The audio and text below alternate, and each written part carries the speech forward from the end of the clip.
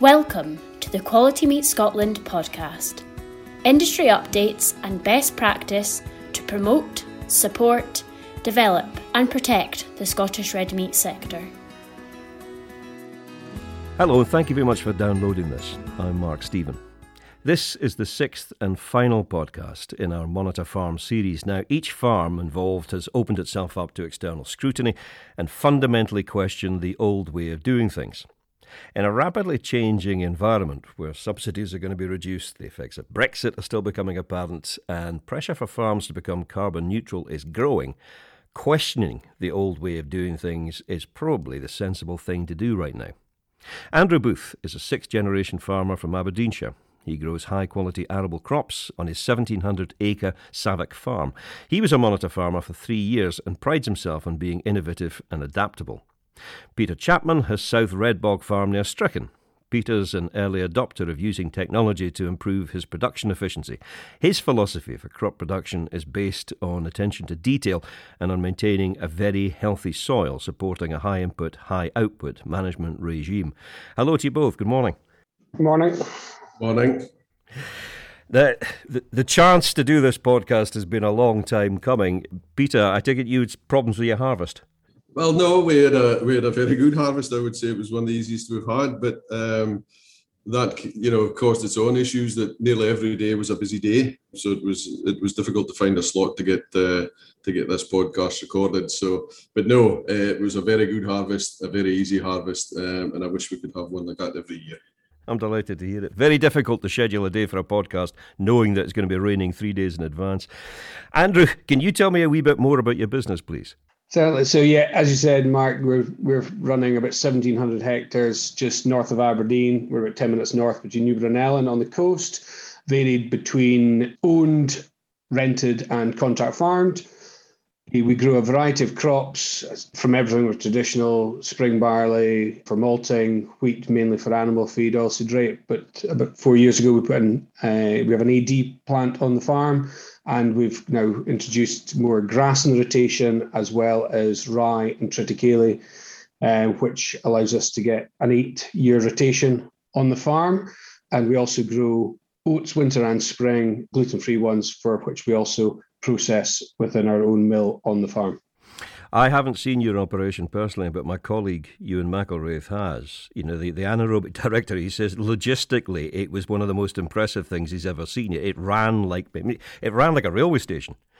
Yeah, no, it's something, because the market is the price isn't within reason a fixed price, so we don't have the benefit of variety. We're the feedstock supplier, so we don't have the benefit of any moving commodity prices, for example, like the gas price just now. So our costs and our overheads have to be run that's where we can help make our margin. So when it comes to the harvesting day, the day Ewan came, it's orchestrated, and we've got an excellent team. Not me, that run that very, very efficiently, to the point that even every subcontractor that comes in to haul silage or rye will get the following day, there's a wee chart to how much diesel they have used per ton, which then goes on a chart for a win for a case of beer at the end of the week or something like that. So it's always, my tractor is better than your tractor. Well, no, I'll tell you exactly whose tractor is better than who. And it could actually be the driver opposed to the tractor. So yeah, no, everything is managed and measured in that part of the business. Excellent. Peter, could you do me the same thing? Just tell me a bit more about your business. Aye, we're farming up in the northeast corner, about 10 miles south of Fraserburgh, 10 miles north of Peterhead. We're just over 1,000 acres, all owned, farm with my wife Grace. And we are mainly arable, 850 acres arable, which is split into 5 blocks, growing feed wheat, winter oilseed rape, winter barley and spring barley. And as it all goes for feed. We don't grow any malting crops. The remainder of the farm is either temporary grass, permanent grass or rough grazing, which supports a suckler herd of about between 70 and 80 cows, all to the Aberdeen Angus bull, and everything's finished in-house. And we also have 4 800 kilowatt wind turbines. 2 went up in 2008 and 2 went up in 2013, which gives us a very nice diversified income. No, it must be a handy thing to have. Why, Andrew, did you decide to join the Monitor Farm project? I think at the time it was in the farm, in our business, we were a bit of a crossroads. We had a farm shop at the time, and we felt that we'd spent too much effort on it, and had spent less effort on the farm. And I wanted to focus back on that, and I knew a few people who'd done it previously. In fact, my brother-in-law in New Zealand had done it many, many years ago when it was in the concept stages, where the idea came from. And I remember somebody once saying it kind of accelerates your progress in your business. It's, a 10-year progression you can do in 3 years of the Monitor Farm. And we were going through change, and it was succession. It was big investments to be done on the farm. And as a business and as a family, we're quite good at sharing, I would say. Peter might say differently. But I thought it was, a good opportunity to glean some information from other people, from our peers, and, Peter being one of them as well, and see if we could improve our farming business. How did you find the whole process, Peter? I thought it was brilliant. I mean, I think Andrew was a model Monitor farmer. There were small areas of improvement to be done. It was a well-run business anyway, but, he was accepting of criticism. He was very willing to adopt recommendations from the community group or the management group. And I think over the 3 years, a lot was achieved. And I think the people who attended the meetings always got something out of the meetings. And I think it was an exemplary group. I've been involved in a couple of Monitor farms, and certainly I would say a lot was achieved in Andrew's one. And a lot of that was to do with Andrew himself and how he approached it. Did it actually work, Andrew? I mean, when you say you can take 10 years improvement and compress it into 3, is that what happened? It depends how you measure that. I think in terms of how if you look where we were back in 2011 or whatever it was, we are now farming 4 or 5 times as many acres. I don't know, but that doesn't mean it's 4 times bigger. It's 10 acceleration. There's a couple of major things. The legacy, I would believe, I always say, of the project has been the benchmarking group, which we may come on to a bit more later. But when we were looking to change our business and take on more contract farming, within that, I was able to look within the benchmarking group at other businesses in there and say, well, actually, what kind of business do I want to be? Do I want to be a sole trader or a partnership business, or one who's got one employee or a few employees, or a large scale business that has got acres that's reducing its fixed costs? And it wasn't to say that was exactly how my business was go, but it gave us an idea of the different types of farming businesses that were out there. And that was a huge tool to allow us to make our next decisions. Is there anything actually, because people are coming onto your farm, they're looking at your business in quite some detail, and they're making comment on it. Is there anything that you suddenly thought, blimey, why have I not seen that before? Oh, there was plenty of things in that. I think rotation was probably one of those key drivers. Peter, who was the chair of our management group, was, as you heard from his summary of his business, has got a very strict and regimented rotation.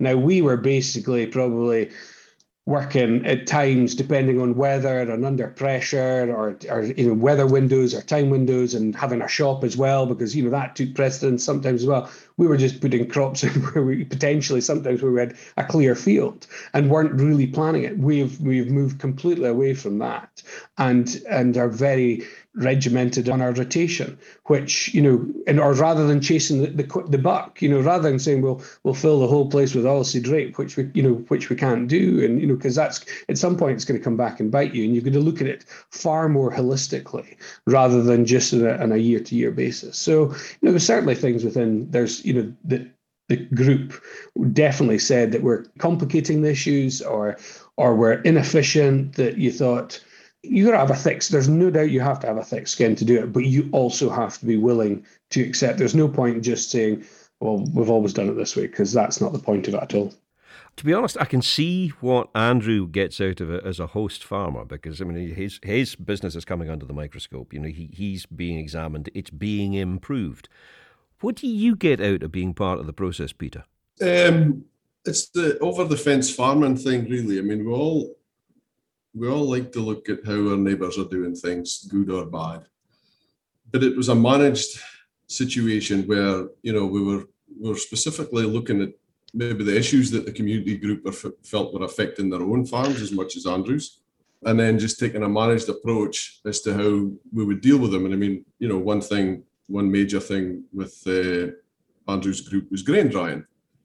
So we had we had 2 or 3 really good meetings where we all looked at grain drying systems and which was the best way to go.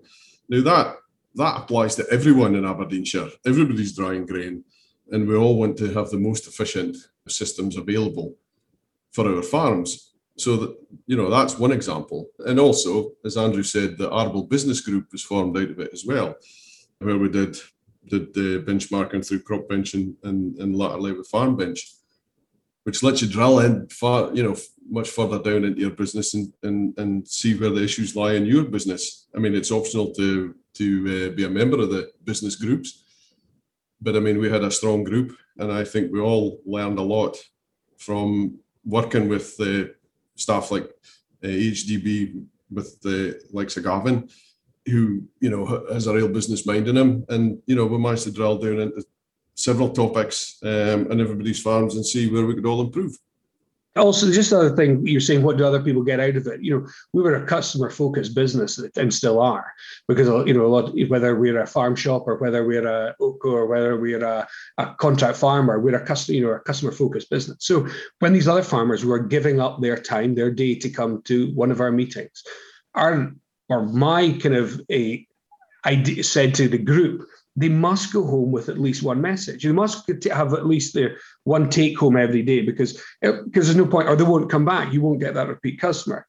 Another point that, you know, what did they get out of it and how involved the management group were, which they didn't offer, they didn't take up, and Peter might follow up on this, was I offered them to sell all my grain one year. I wouldn't make any decision on that, but they weren't so keen on that one, were you, Peter? No, I would think lawyers would have needed to be involved in that. Stepped away from that one quite quickly.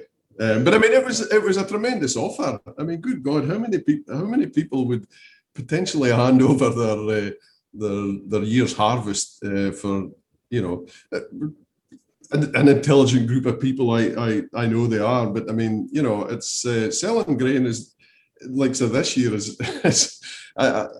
I guarantee nobody's going to hit the top of the market this year, and if they have, they're a downright liar, I would say. No, that was an example of how good a monitor farmer Andrew was. He was prepared to do that as a tool for other people to learn from. That is an astonishing offer, Andrew. Why did you make it? I think marketing, you know, if somebody wants to look on the website or the old papers, there's a phenomenal blueprint of how to market your grain. That was written by one of the management team, and that, you know, to not, you know, the actual blueprint, not actually hitting the highs and the lows, just that is on there. And I felt that, you know, our marketing was probably a bit like our rotation at times. It was a bit, you know, we had pooled business, you know, because what they're saying is some should be pooled. Now, at that time, all our oilseed rape was pooled, and we forward sold some wheat, and we spot sold some barley. And that was driven by storage as well. You know, it was not just our marketing, it was driven by our storage. And, you know, I felt that when we looked at the farm bench side of things, when we looked at the benchmarking, actually, yes, yield is king to a point, but your marketing is just as important. You know, fixed costs and variable costs are, well, we found out the variable costs were fixed and fixed costs were variable. That's a whole different story. But the marketing was hugely important. So I felt, well, actually, guys, you know, you can't do, you know, let's say you can't do any worse than I can do. So let's all go out, you guys go out and sell the grain. What would you have done if they'd cocked it up completely? I would have. I'm sure I would still be dining out in it, Mark. And I suppose for a podcast like this, I would be sitting thinking very pretty, having quite a wind up of Peter. It's always nice to work with somebody else's money, I suppose. But I think for my sanity and Andrew's sanity, I think we were best to leave that one alone, and then discuss the results at the end of the year as to how we got on with our own strategies. But no, a tremendous offer, but no, I think it was the right thing to decline. It was mentioned earlier, the benchmarking group. How did that perform? What was the value of it? So as Peter said, the benchmarking group came through the management group originally, and our agricultural business group, I think it's called. And it was the very early days of HD or HGCAs at the time, Farm Bench. And we were early adopters of it. And I suppose the first few years was actually just about gathering information. It was quite painful or monotonous, but actually once you got that information and after sort of year 3, and it probably actually really gathered momentum personally once the Monitor Farm had finished, because at that stage you're then dealing with some historical information from 3 years plus. You've probably had 3 or 4 different types of harvests in terms of yield. You've had 3 or 4 different types of harvests in terms of the market opportunities. And so, and as Peter said, we could drill down to different things. We could look at our fixed costs and we could look at our variable costs and really understand where people, what different businesses. And it's a closed group. It's a closed group in terms of once you're in. It's open to all. If you share a couple of years worth of information, whatever happens in there stays in there. And everyone's very open. And that is probably the biggest benefit. As much as the benefit now about the benchmarking is looking at your figures and looking at what you've done against your peers or against last year, it's actually about the networking within the group and even just being able to, out with the group, having that. And we probably all knew each other, but we didn't know each other that well. And, now that we kind of know bits of our business, then you could, if you've got a problem, you can phone and ask, or what have you done differently from that? And as Peter says, it's that over the fence farming and learning from other people. Mm-hmm. But we always said that the figures were the beginning, the starting point. You spent a wee while going through the figures for that year's harvest, but it was the discussion afterwards as to what had worked that year, why it had worked that year, sharing information, what varieties worked, what fungicides, things like that worked. But I mean, there were different businesses, big businesses, small businesses, and it was just looking what worked for each farm, and if there was anything we can learn from each other. It's all about sharing and learning from each other, really. But the figures were really the starting point, and then it was a discussion after that where we probably gained the most. See, this is what I find fascinating about this, because historically, and I'm saying this as an industry outsider, in my opinion, farmers did not share historically. I mean, quite the reverse. I remember flying out of a Boyne airfield in a glider, and I was talking to the pilot, and I said, "Who comes on these trips?" And he says, "We'll get a lot of farmers."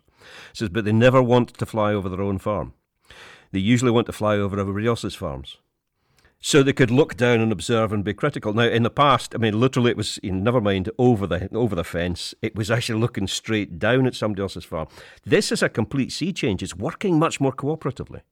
It is, and I mean, it's what I always say, if you excuse my grammar, if you want to know what makes the good guys good, we need to be able to compare and contrast and see what's working in one farmer's farm. We all know who the good farmers are in the area, but it's nice to know why, because in Aberdeenshire, lots of areas of Aberdeenshire, our soils are not inherently fertile. We've got to really work on it, and it's the farm factor, it's the farmer factor that quite often makes a difference.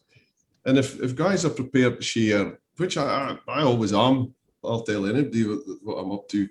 If we can share and help one another, then hopefully it brings the whole industry up to a better level. What do you see as being the real challenges facing Scottish farmers over the next, say, 5 or 10 years? There's a number of things I would say, but in no particular order. And just following on from that conversation, farmers themselves not willing to change is a challenge, and I think that's the first thing that we've got to look at, and without getting into a whole subsidy discussion and subsidies stifling innovation, potentially those kind of things. So, but they're required because we know they're required, but it's getting them to the right place. So, I think that's one aspect. Next 5 years, look at if you take it today's face value, energy prices, fertilizer prices, that's something that is going to be hugely important in our decision-making process. That's going to make a really interesting benchmarking. The benchmarking group this year is going to be very easy because we probably bought fertilizer cheap and sold the crop high. Next year is going to be, the budget one for next year is going to be far more exciting than this year's one, I'd imagine. So, where can we get other sources of fertilizer, or how can we improve, or and such like? So that's another one. I think our markets in the last 12 months, it's going to be in a supply chain. That is going to be our bargaining tool. I think let's look at the positives are, yes, we can import food. There's no doubt about that. But I think if we can show that we can produce it at a level that people are willing, I'm not saying it has to be cheap, but actually just a decent level at a decent price, supply chain to the manufacturers and then to the supermarket, guaranteeing that kind of supply chain and that collaborative approach is probably going to be the biggest thing we need to work on as an industry. That takes in your carbon aspect and your environmental credentials, although from our own experience in the last 12 months, the supermarkets or the customer is less concerned about your environmental credentials at this given time. They're more concerned about your supply credentials. I mean, what's becoming certainly apparent in the last 6 months, labour is going to be a huge issue, whether it be obviously in the processing side. What's happening with the pig industry at the moment, it's just criminal.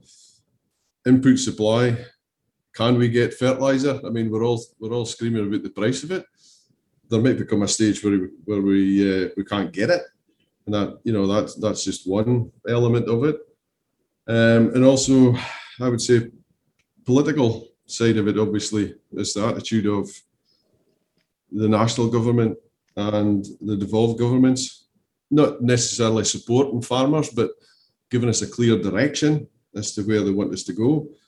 That's obviously going to affect a lot of what we do in the next 10 years, I would say. So it's interesting times, there's no doubt about it. There's going to be a lot of folk fall by the wayside, I think, if you're not on your game and as efficient as possible.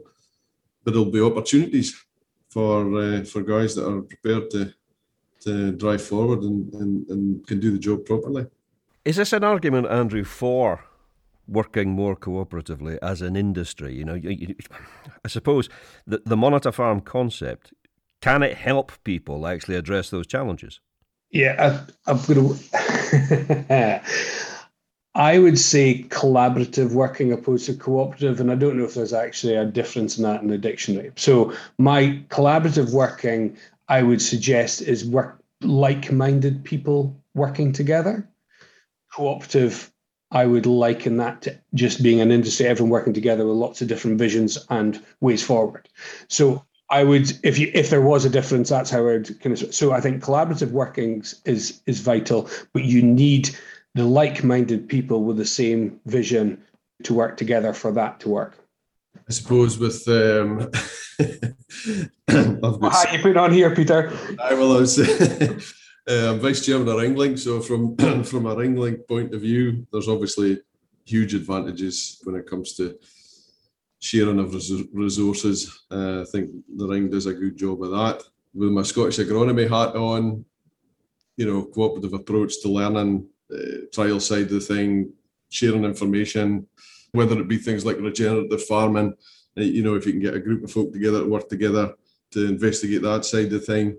There's obviously examples of bad cooperative practice in agriculture for the last 50 years, but there's good examples as well, a lot of good examples, and I think we are better working together if we can, without a doubt.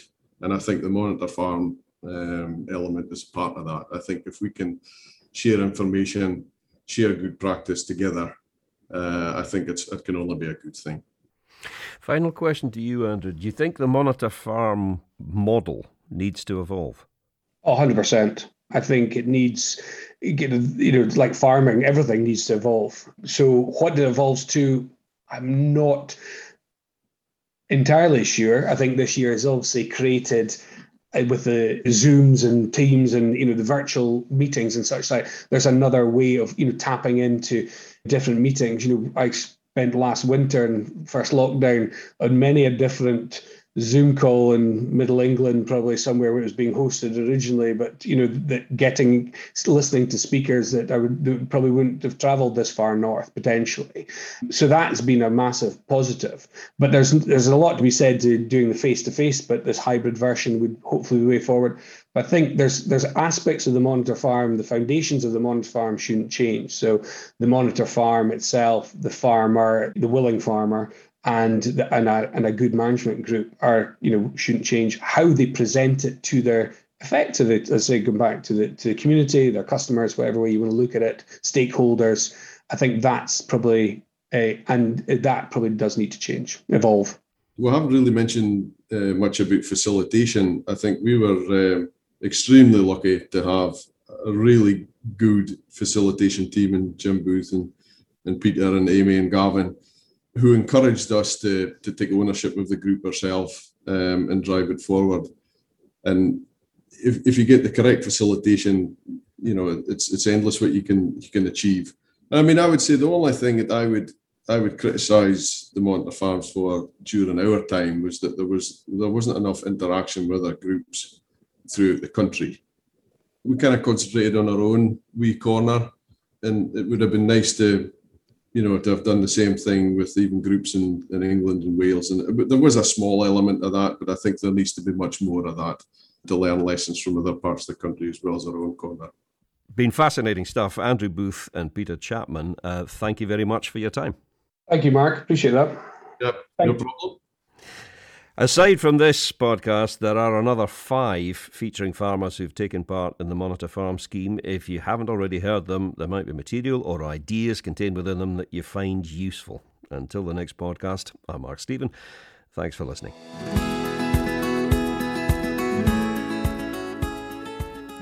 Thank you for listening to the Quality Meat Scotland podcast. For news and to listen back to previous episodes of the podcast, visit qmscotland.co.uk. For Scotch beef, Scotch lamb and specially selected pork recipe videos and inspiration, visit www.scotchkitchen.com or follow Scotch Kitchen on Facebook, Instagram or Twitter.